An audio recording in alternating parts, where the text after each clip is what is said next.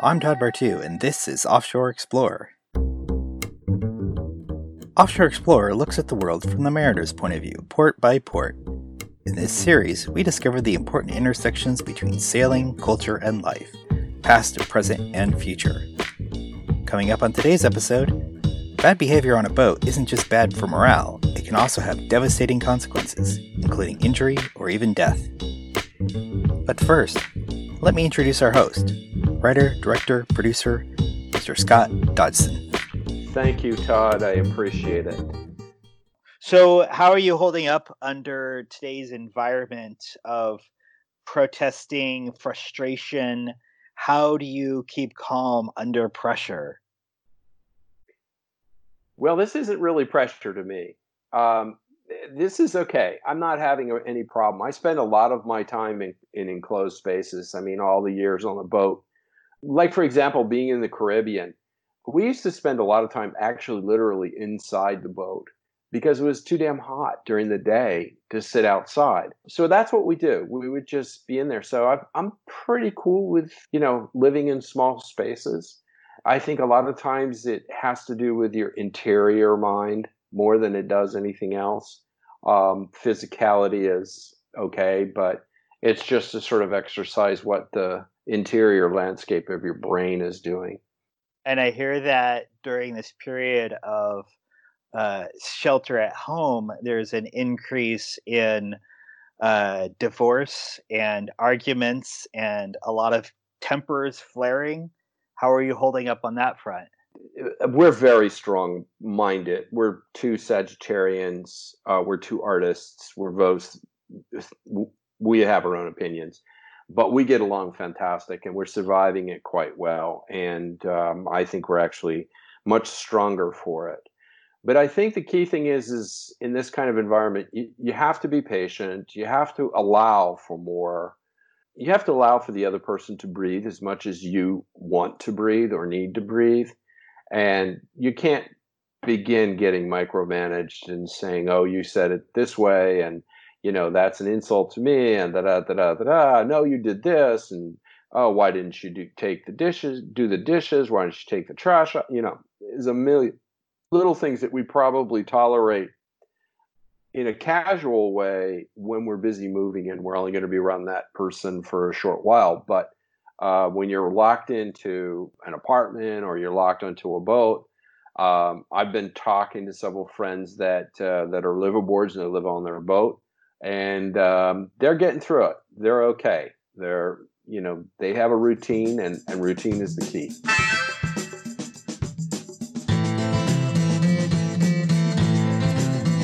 Don't yell at me. Let me be clear, people who yell at me on a boat. You will be thrown overboard and allowed to swim home. If you can't swim, then you should drown with a proper sense of decorum and shame.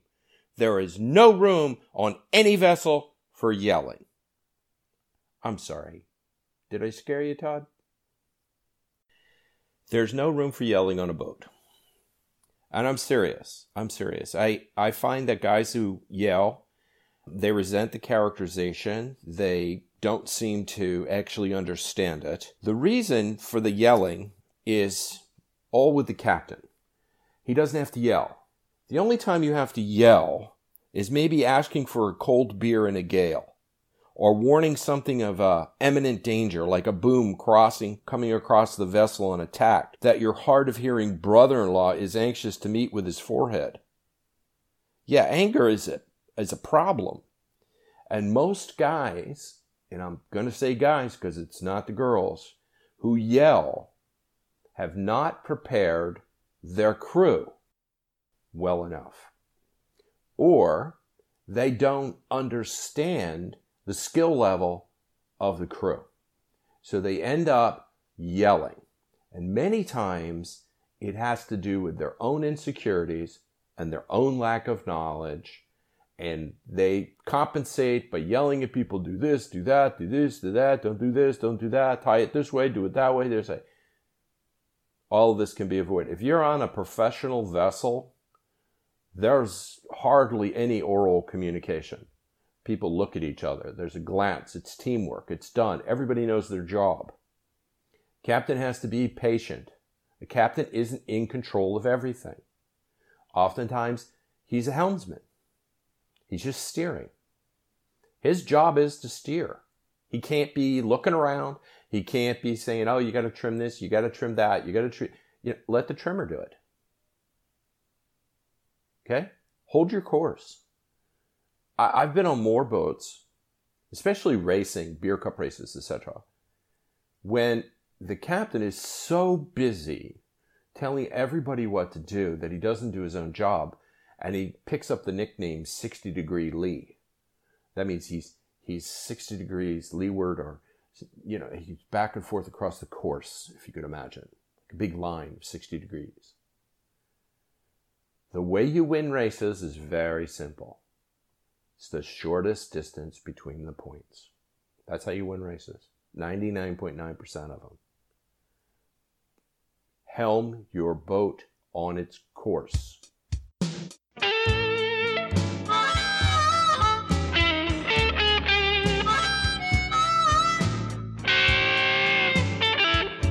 Okay, so I'm going to offer you 3 true stories that will make you think about how you act when you're on board. The first story takes place in Antigua. There's a young girl, her name was Linda. She was maybe 24.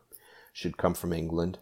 And she was looking to hitch a ride on a boat to go back to Europe. She had stopped by my boat and had asked if we had room, if we were going to Europe or whatever. In fact, we were going to Europe, but much later than she wanted to go. And I realized that she had no experience. Now, I've taken people on trips where the crew hasn't had a lot of experience. And the only thing that I can conclude from that is it is rare when someone who doesn't have experience manages it well. If you've got a lot of sailing experience, you've raced, you've gone on some trips, overnight trips, maybe 3-4 day trips, you go to an island, you anchor, whatever. You do, for example, if you do the whole, the Caribbean circuit, you go to Virgin Gorda and Antigua, and you just sail around, okay?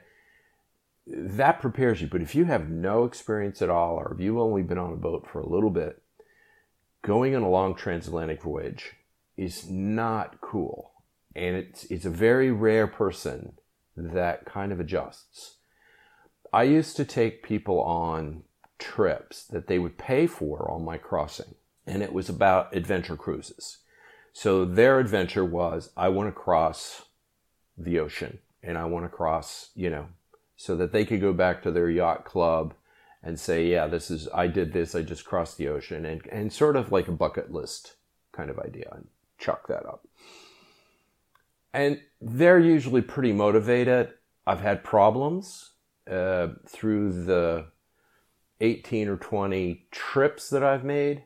There's always some sort of little rub, like, where's the water? And you're only 6 days into the trip and you have another 9 days to go. And they've used all their allotted water. And I'll get into more of that in later podcasts. I'm taking a shower every day. I'm shaving. I look great. And what are you looking great for? I used to ask, why are you shaving? You're in the middle of the ocean. Any case. So this story is about this girl, Linda. And I realized right off the bat that she wasn't experienced at all. And she admitted she wasn't experienced. She literally broke up with her boyfriend, who had taken her dinghy sailing a few times. So her convoluted way of thinking, if I may say so, was that he's a dinghy sailor, I'm going to cross the ocean, and I'm going to prove him an idiot.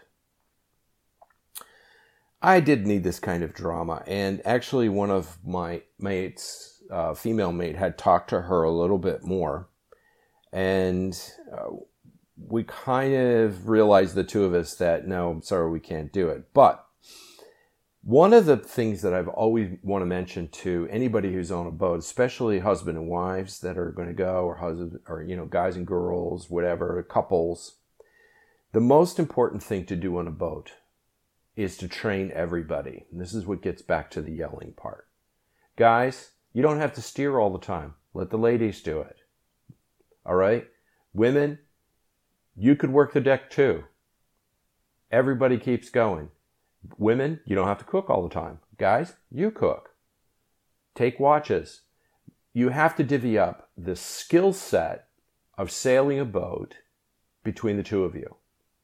Because, and this is a perfect story, here's what can happen if you don't have everybody trained properly. So we took Linda and we referred her to this guy, Jacob.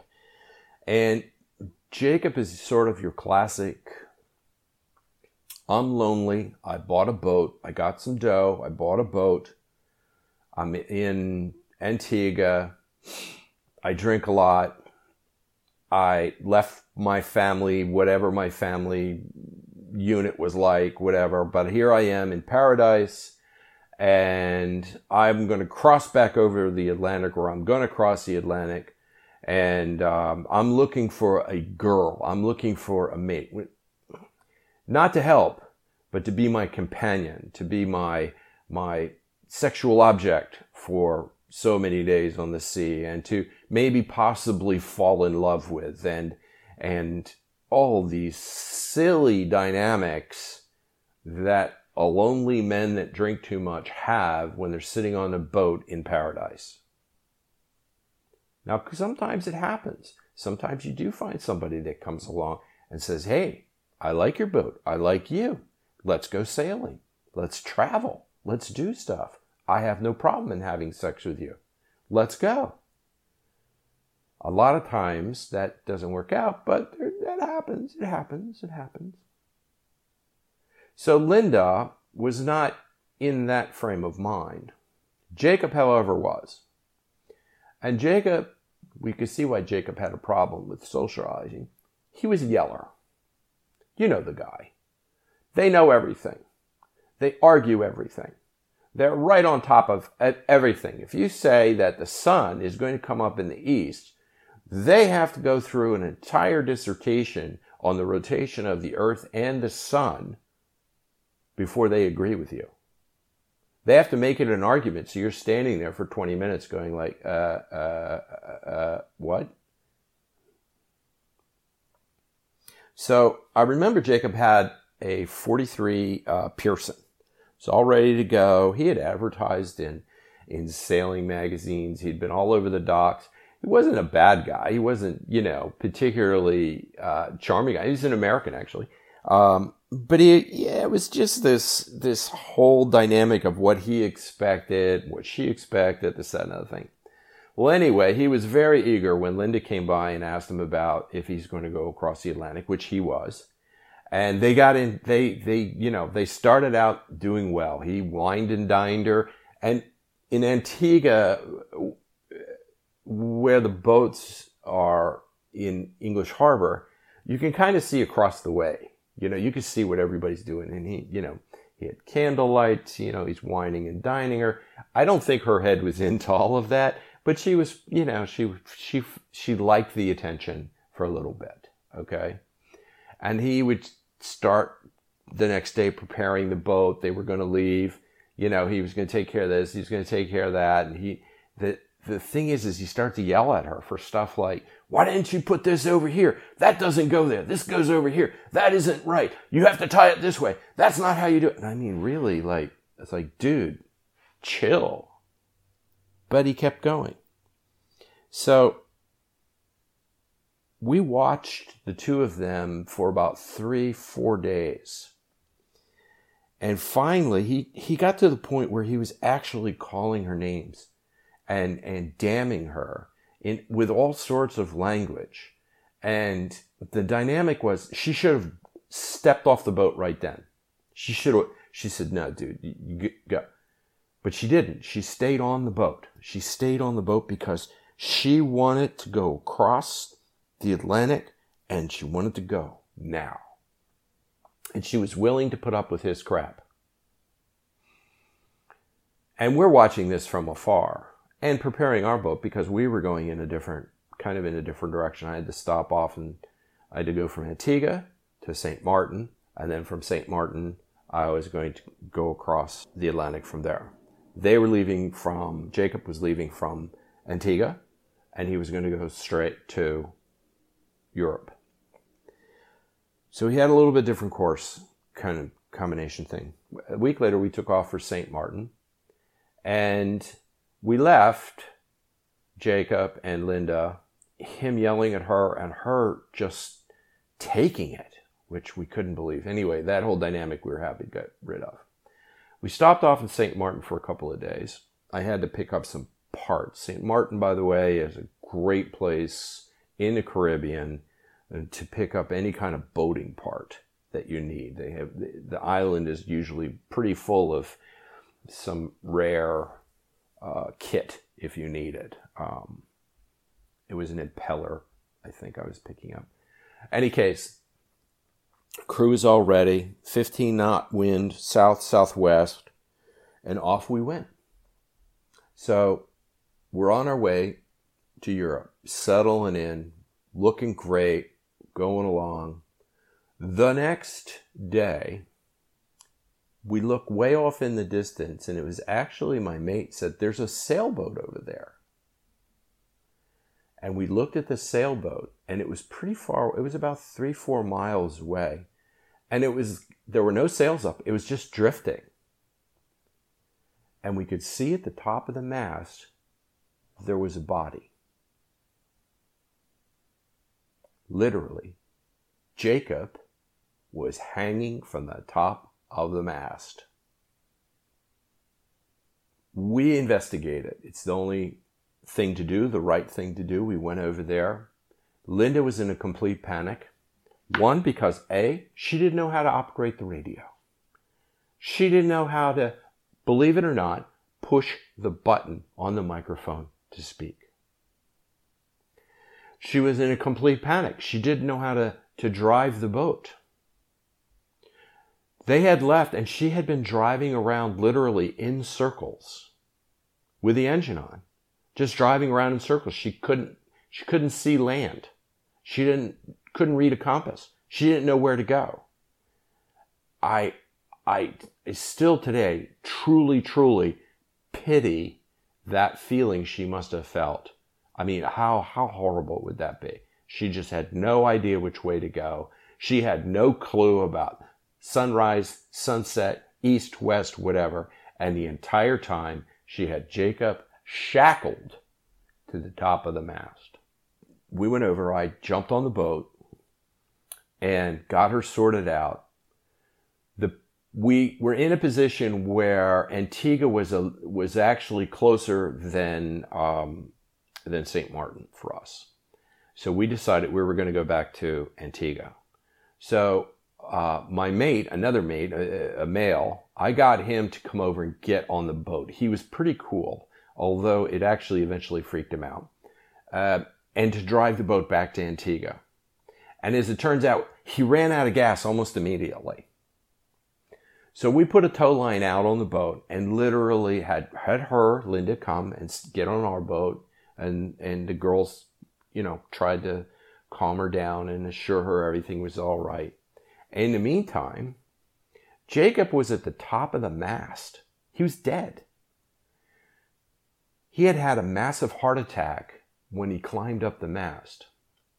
And when he was up at the top of the mast, because he had a fouled halyard up there, he had clipped himself on to the headstay so that he would have to fight the halyard he was on. He had to lift his halyard up over. Anyway, it's complicated. In any case, he was clipped up there.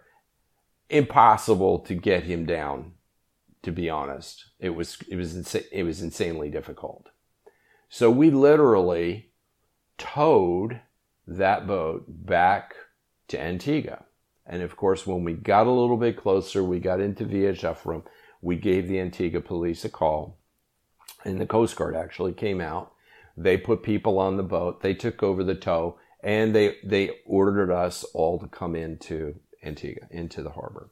So into the harbor we went, with Jacob still hanging from the mast. Poor Linda went through a magistrate process that accused her of murdering Jacob. I was called as an expert witness, and several other captains were called as expert witnesses. It took 5 hours for the Antiguan Coast Guard to get Jacob up off the top of the mast. And they had to use a fire truck to do it. A hook and ladder truck. And I think there was only one hook and ladder truck in the whole island of Antigua. And they went up, they got him off, thank God. All right? And he was a bit right, because he had actually been up there for approximately 7 days. So going through this whole process, we had to go to court. And poor Linda, she had to go to court, and she tried to explain that he never taught her anything, and she was just hitching a ride. And there was this, did you have sex with him? Was he your partner? Did you two have a fight? And you hoisted him up there and clipped him up there, and all the rest is, and it was an absurd idea that this would happen. This girl knew nothing. Literally, it took her 3 months to clear herself of this incident. And it was found to be just a massive heart attack and an accident. So, yelling at somebody and not teaching them, especially when they're green and a novice, a plebe, and teaching them all the ins and outs, especially the basic stuff. How to talk on a radio, how to push the frickin' button, how to turn things on, how to turn things off, how to start the engine, how to steer, okay? How to set your sails. All of these little basic things. So, my advice in this particular episode is know what you're getting yourself into with the captain you're getting yourself into. And captains, teach your people so you don't have to yell at them. Because you know what? Bad stuff happens. And it usually happens to the captain.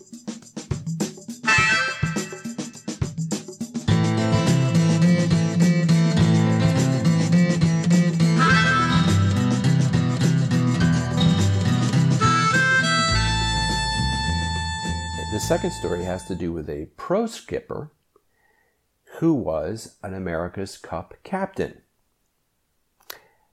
He was sailing the vessel Adele, which many of you know from the pictures is one of the most beautiful yachts in the world. And he ran Adele, what is she, about 130, 40 feet, something like that? So Adele is a beautiful sailing yacht. Many people are familiar with her. She's 55 meters in length. And she's just absolutely gorgeous. She's, without a doubt, one of my favorite boats all time.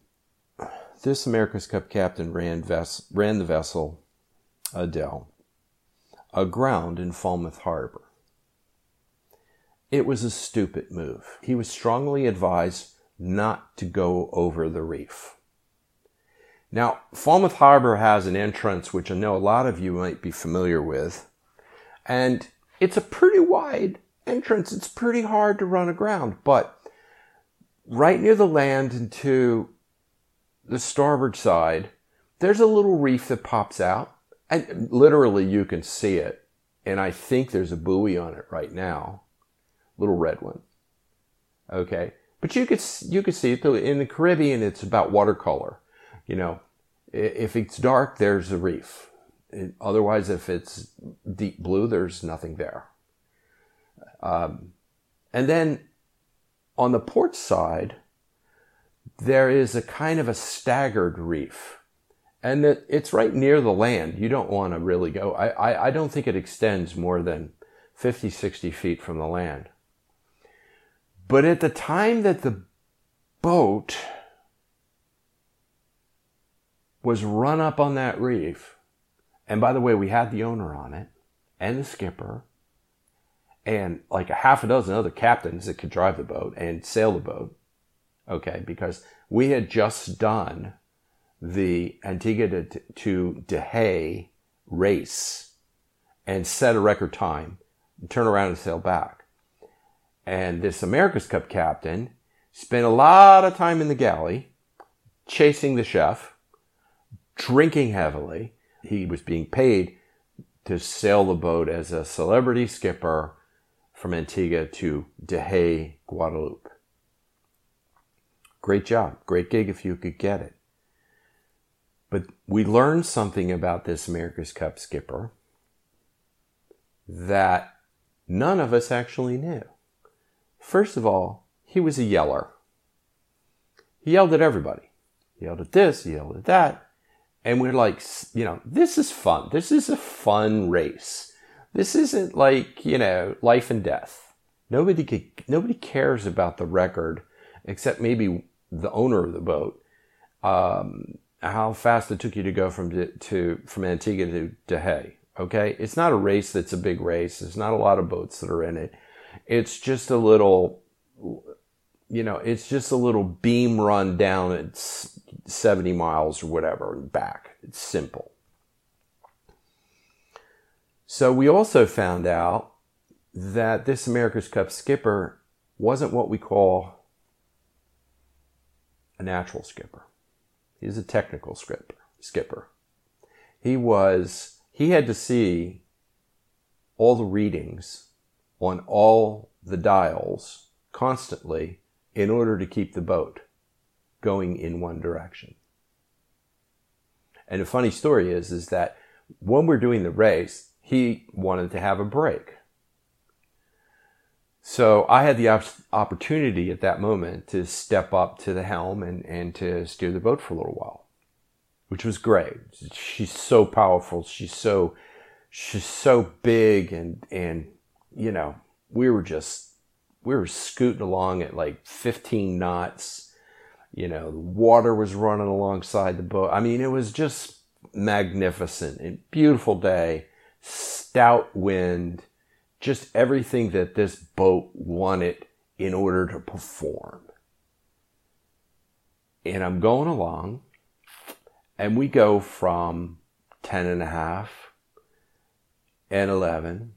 And I have to tell you, I feel for it. Where's the wind? I'm not a technical sailor. I'm not like, look at the wind dial and say, oh, I'm, 6 points to larboard or blah, blah, blah, this, that, another thing, give away a point.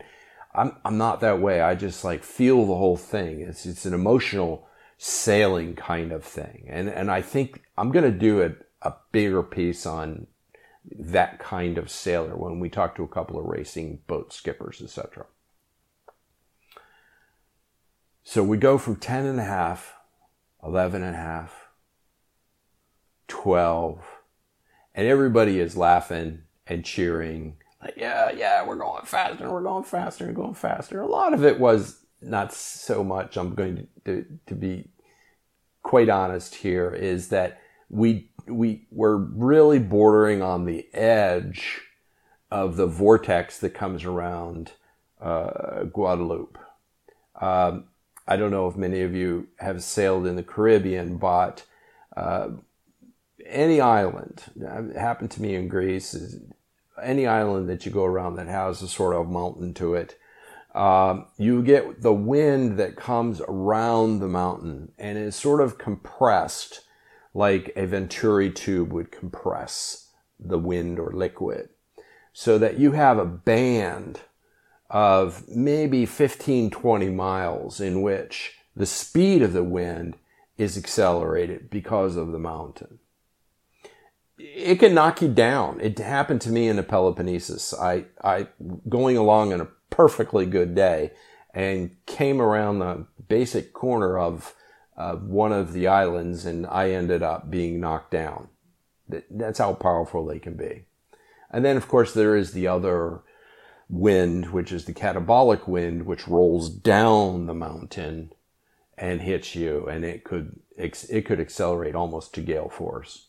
But in this case, we had a nice mild, maybe it went from 15 to about 25 knots, and the whole boat she could handle it just like butter, no problem. Just bring me more, and she just picked up speed. The America's Cup captain came out of the companionway like he was shot out of a cannon. "What's going on?" he yelled. "What's going on?" And he just ran back over to the helm. And we're nicely, heeled over. And he just stumbled up there.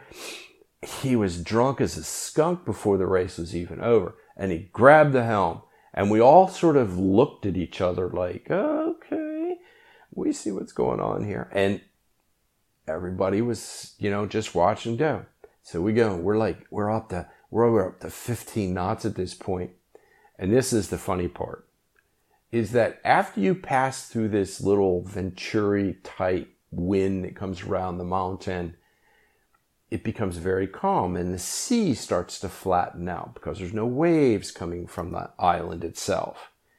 And we're just skimming along with a nice 15, 20 knot wind, but flat seas. And we start decreasing in speed. He's looking at all the dials. He's looking at this. This wind meter's not right. This is not right. And he starts complaining. I call it C&G. Complain and grievance. All right? There's a lot of people like this. And if you have a captain that is a C&G member, complaining grievance, get off the boat as soon as possible. So we hear all this yelling and screaming, and he, we finally get to the end of the race because De Gea is not that far around the western side of Guadeloupe. So we make it, yay, everybody's happy. Nobody really thinks about the captain's problems. And then what we did is we had to get back to Falmouth. So we just turn around and back we go. Okay, we did a little celebration there. Some trophies were handed out. And then we sail back. So sailing back is a little bit because the wind is a little abaft of the beam. So we had the spinnaker set. Adele's spinnaker used to be, and I don't know if it is today, but it used to be the largest spinnaker in the world.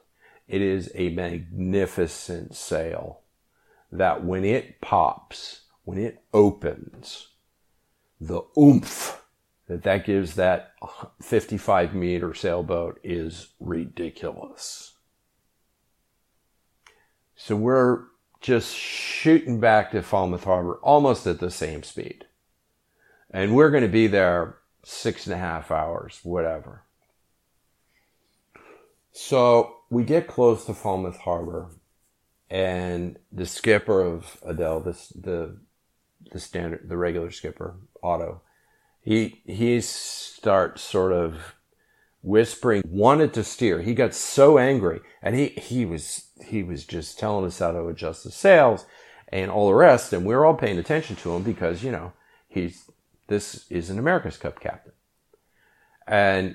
But we're all sort of realizing at the same time that he is not lined up to go into Falmouth Harbor very well. So there's a lot of activity on the boat. The spinnaker's down to put it away. We're putting all the sails away. The Genoa's put away. The mainsail is down. It's being, taken care of and secured. Everything is ready to just slip into the harbor. The engine is on. And this America's Cup captain is screaming and yelling and screaming and blah, blah, blah, blah, blah, blah, blah, blah. He's like completely unhinged. And we hit the reef. And the whole time, even the owner, who's paying this America's Cup captain to be on the boat, the skipper, the regular skipper, and myself, and a couple other people were all going like, no, you have to get more to starboard. And he just didn't listen. And we ended up on a reef 55-meter, beautiful, one-of-a-kind yacht in the world. We were grounded. The Adele dinghy came out because we left the dinghy at the dock. It came out with a crew. We left the dinghy, the Adele dinghy, at the dock because we were racing. They came out, and the America's Cup captain just jumped in the dinghy and says, "Okay, take me to my hotel room." And he left us there. Well, in a way, it was kind of a nice thing, right? Because we didn't have to listen to any yelling. Well, it took us about an hour, and we got the boat off the reef and got it around. It only took us about 15, 20 minutes to get the boat out, but you have to be really careful in getting a boat off a reef, okay? If it's up underneath and on the keel, you're going to scrape up the keel, but the keel's very solid, usually lead underneath. It's going to take some of the gel coat off, and some fiberglass maybe gets scratched. But you just want to be careful, because literally the keel itself generally is attached by bolts to the hull of the boat. And putting that kind of pressure on the keel, okay, and the boat itself can cause some problems. I've seen it actually open up between where the keel is attached to the hull, where the keel is attached to the hull of the boat, open up, and water comes pouring in. I had that happen to a friend of mine who actually hit a sleeping whale. He had a very thin keel, though.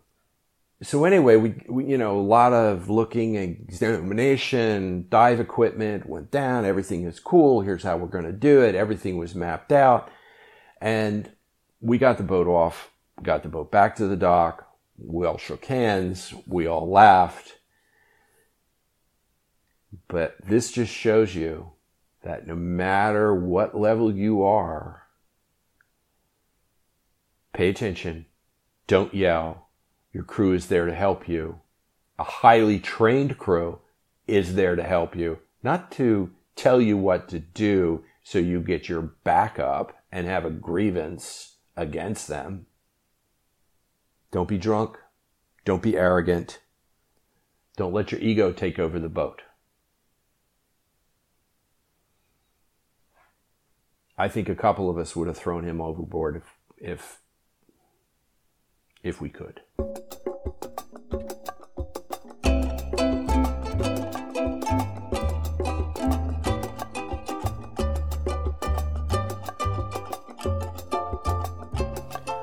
Now, the third story that I want to tell, and I want to leave you all with something a little more lighthearted, is about two Italian families in Greece.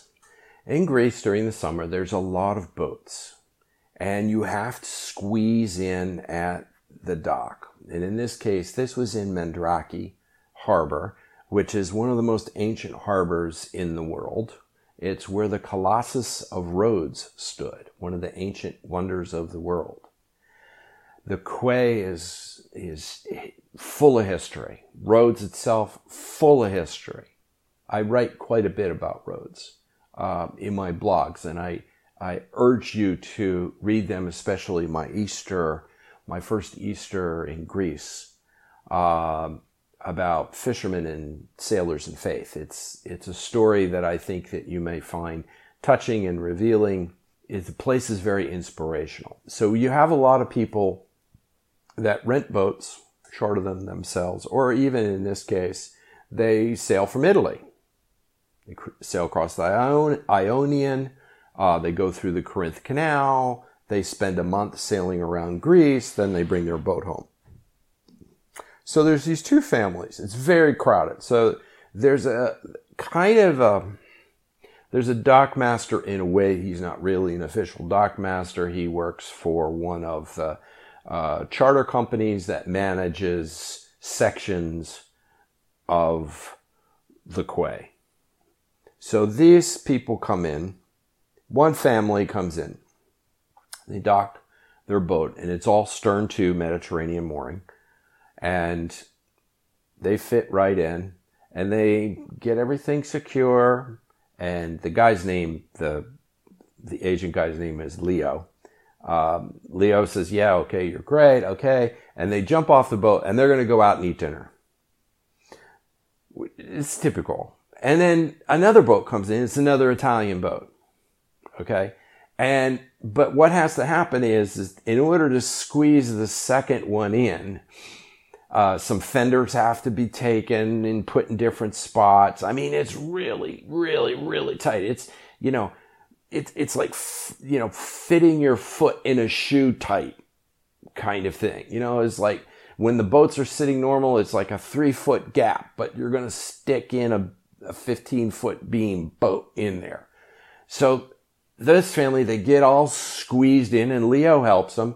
And there's a way that, and I'll try to explain it, it's almost better visually, that you can take a line, and when you put the line on a bollard, is you feed it up underneath the other line that's already on the bollard, and you wrap it around. So your loop is on top of the other loop, but it's inside the loop from the other. I hope that's clear. That way, if the other boat has to leave, they can just take it right off. They have access to it to take it right off. And if you want to leave, you have the same access to take it off. And that's how you sort of have like the bollard decorum and stuff. Well, in this case, these are weekend sailors. They don't know how to do this thing. It never occurred to them. So they just sort of throw everything on and, they tie their boat up and they get their lines going every which way and this, that, and other thing. And they didn't do anything wrong. And Leo told them to do this. And I should mention, in Greece, when you're docking a boat, there's a lot of yelling. And I love it. When you come in, and I've done this hundreds of times, there's people standing on the quay yelling at you, throw the line, throw the line. Greek guys, they have nothing to do. They're just hanging around, okay? Don't listen to them. They don't know what they're doing. I mean, I docked a 160-foot Fed ship, okay? And I had guys standing there that were shoe salesmen screaming at the top of their lungs in a sort of crazy way as, throw me the line, and I actually informed my crew. I said, we do not throw lines to these people. We take care of them ourselves. But it's a tradition, and it's a help. They're being helpful. So it's like you gotta, you forgive. It's like, yeah, okay, thank you, appreciate that. So all of this, there's yelling there, right? So they come in, there's yelling, and the lines get up, and the second Italian family finally gets settled, and they're getting ready to go. So they're going to go out to dinner, right? And I'm talking about both families. This is a husband and wife, 2 children, and a grandmother. Same boat, same 2 boats, same family structure. So about an hour later, the first family comes back and they see this boat next to them and their fenders are changed and the lines are different and they get really upset. Well, and here's how I kind of ended up in the middle of this. My boat was a couple of boats down and I just said Leo, the dock guy, and I was trying to get to him and I don't speak Italian and there are a lot of hand signals, and I said, it's okay, don't worry, and Leo will be back, and he'll sort you all out. This is what he said. Well, in the meantime, the second family comes back, and they don't know what's going on, and the first family starts yelling at them. Well, it's husband on husband, and they're yelling at each other in Italian, and they're pointing, and the hands are flying. And this is a very bad thing that I'm doing in terms of making a caricature of these people, but it's an absolute truth. And it was hilarious. So they're going back and forth, the men. The next thing is the wives, they start a separate conversation and they're screaming and yelling at each other. The kids come out. They're all yelling at each other. Finally, both grandmothers are out. They're yelling at each other. They're calling each other bad names. And they're cursing and they're giving the finger and they're doing all sorts of things. and the temperature is just rising and rising and rising and rising. And finally, Leo comes over and he gets into an argument with both of them. Leo doesn't speak Italian. He's Greek. He speaks a little English, but that's it. So he's arguing in Greek. The families are arguing in Italian. And finally, something happens where they all come to an understanding that it was Leo that said that this is the way it had to be and that it's okay. The entire argument dissipated like letting an air out of a balloon. Done. They all go back to their boat. And I went out to dinner. I came back a couple hours later. And what do I see? I see both families, both Italian families, in their boats right next to each other, passing wine back and forth and talking. And their grandmothers are standing on the dock and they've got their arms around each other and they're talking very heartfelt. They allowed all this anger. They expressed themselves, the truth of themselves in their screaming and yelling. But they allowed it to dissipate. They allowed it to go away. And that kind of honesty in yelling is emotive. It's freeing. It's truth-telling about who you are. And it is an art in practice in some countries. Some countries like Italy, Greece, Egypt, a lot of yellers in Egypt. But in any case, it's a cleansing kind of thing. And it's also, it shows who you are and what you care about and how much you love. So after this sort of wild-eyed, profound anger, you're more honest and you're more vulnerable. So this is a positive thing about anger.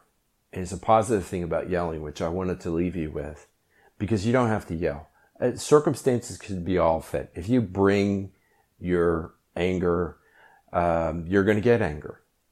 You know, I've been upset. I've yelled. I remember very distinctly yelling at somebody about tying a line on the dock as we were docking the boat. And he didn't get it right. And I yelled at him. I barked at him. And then he told me, he says, I never learned how to do this. And I had made this assumption about his skill set. And it kind of freaked me out that he didn't know how to do that because it's a pretty basic skill. And I apologized, and he was really hurt. And and I'll shout out to Justin. You know what I'm talking about. And I still feel bad about that. I should have realized. But anger doesn't get you anywhere on a boat. And I'm thinking of Moby Dick and Captain Ahab, who's basically frothing with vengeance when he sees the white whale at the end of the novel. And he begins to scream. And Ishmael, who narrates the book, already understands Ahab's rage as being treacherous and evil. And he thinks that rage and that anger is only God's right and God's privilege. But Ahab is consumed by his anger, and he won't give up, even in death. And he says at the end of the book, towards thee I roll, thou all-destroying but unconquerable whale. To the last I grapple with thee. From hell's heart I stab at thee. For hate's sake I spit my last breath at thee. And with that, Ahab and most of his men are swallowed up by the sea, screaming as they tumble into the surf. It's a beautiful end to the book. It's a beautiful end to the story. In an odd sense, it's a beautiful end to the book. And it's an excellent lesson for those that want to yell on a boat. Thank you.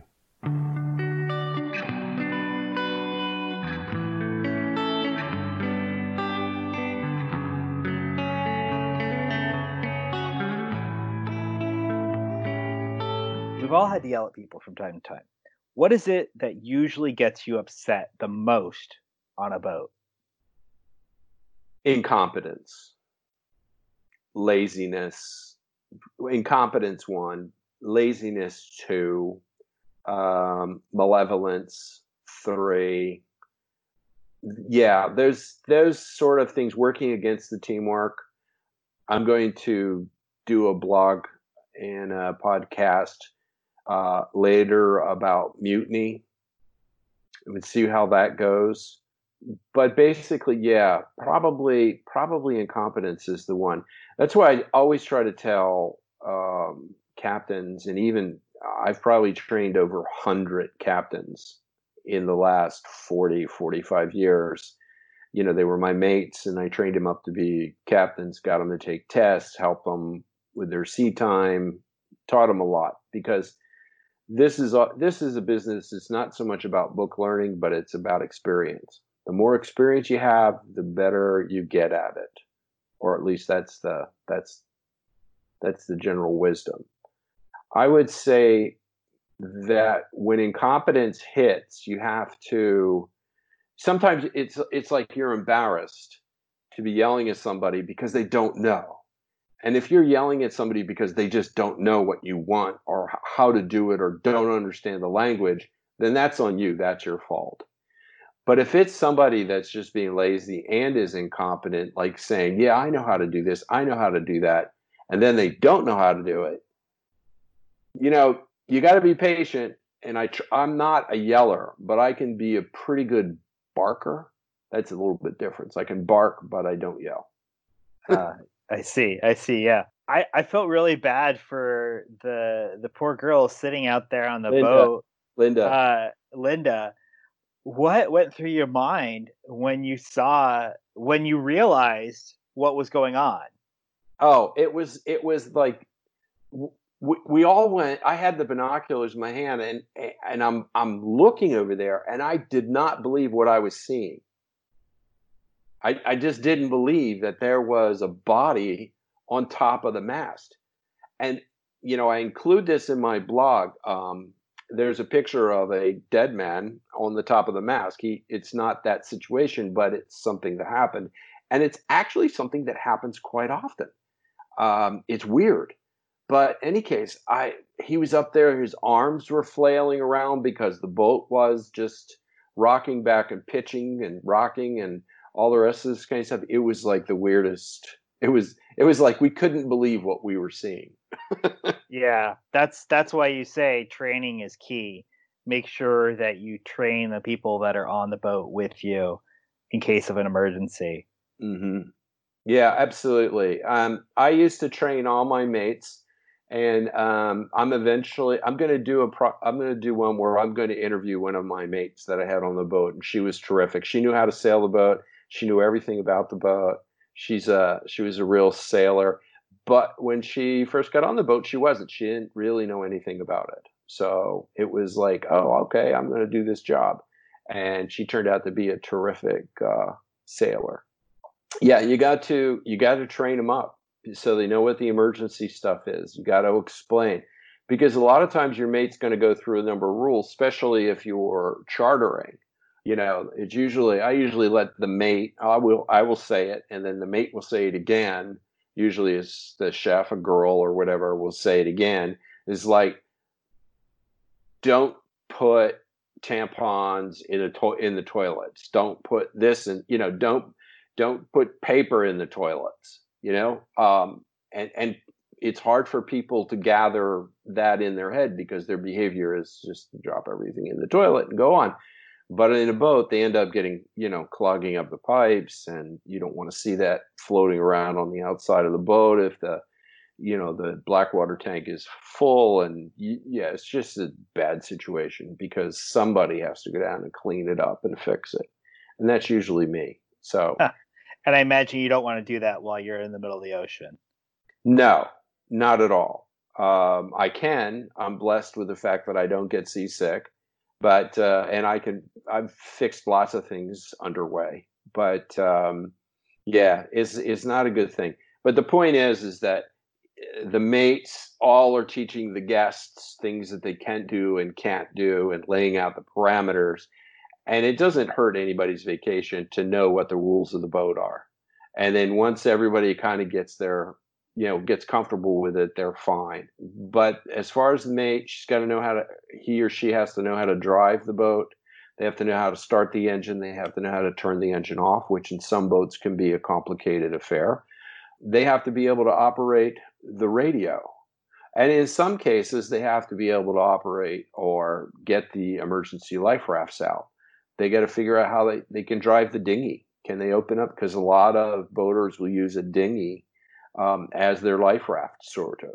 And then the sailing aspect, how to get the anchor up. What do you do? How do you push a button? What button do you push? Get the windlass moving forward. Which sails do you hoist here and all this kind of stuff. So it's a long but profitable education, because a lot of times what happens, you should get guests, especially in the charter business, where they've sailed a little bit and this is their vacation, and there's nothing they enjoy more than being taught how to sail, how to read the wind, how to navigate, all the rest of that. So yeah, it's good to go over that.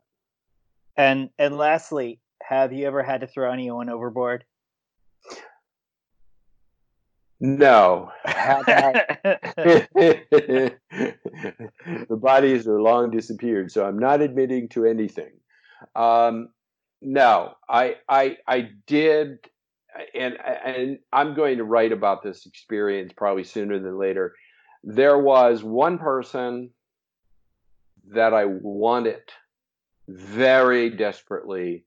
I was so angry to throw overboard. And it's not the situation you think it is, but that was one thing. And then another time, I actually did throw a mate. We were at anchor, and that's another story. I threw him overboard, but he deserved it. Lots of adventures there. So anyway. Thank you for tuning in. If you like this episode, be sure to subscribe on Apple Podcasts, Spotify, or wherever you get your podcasts. Also, be sure to rate and review. You can find us on Facebook and at offshoreexplorer.org. You can also listen to past episodes at offshore-explorer.simplecast.com. Our theme song is sung by Paulette McWilliams, with additional music by Tommy Ivisevich. Until next time, fair winds and calm seas. Down in the South Texas streets of Laredo, I fell in love with a sweet Texan girl.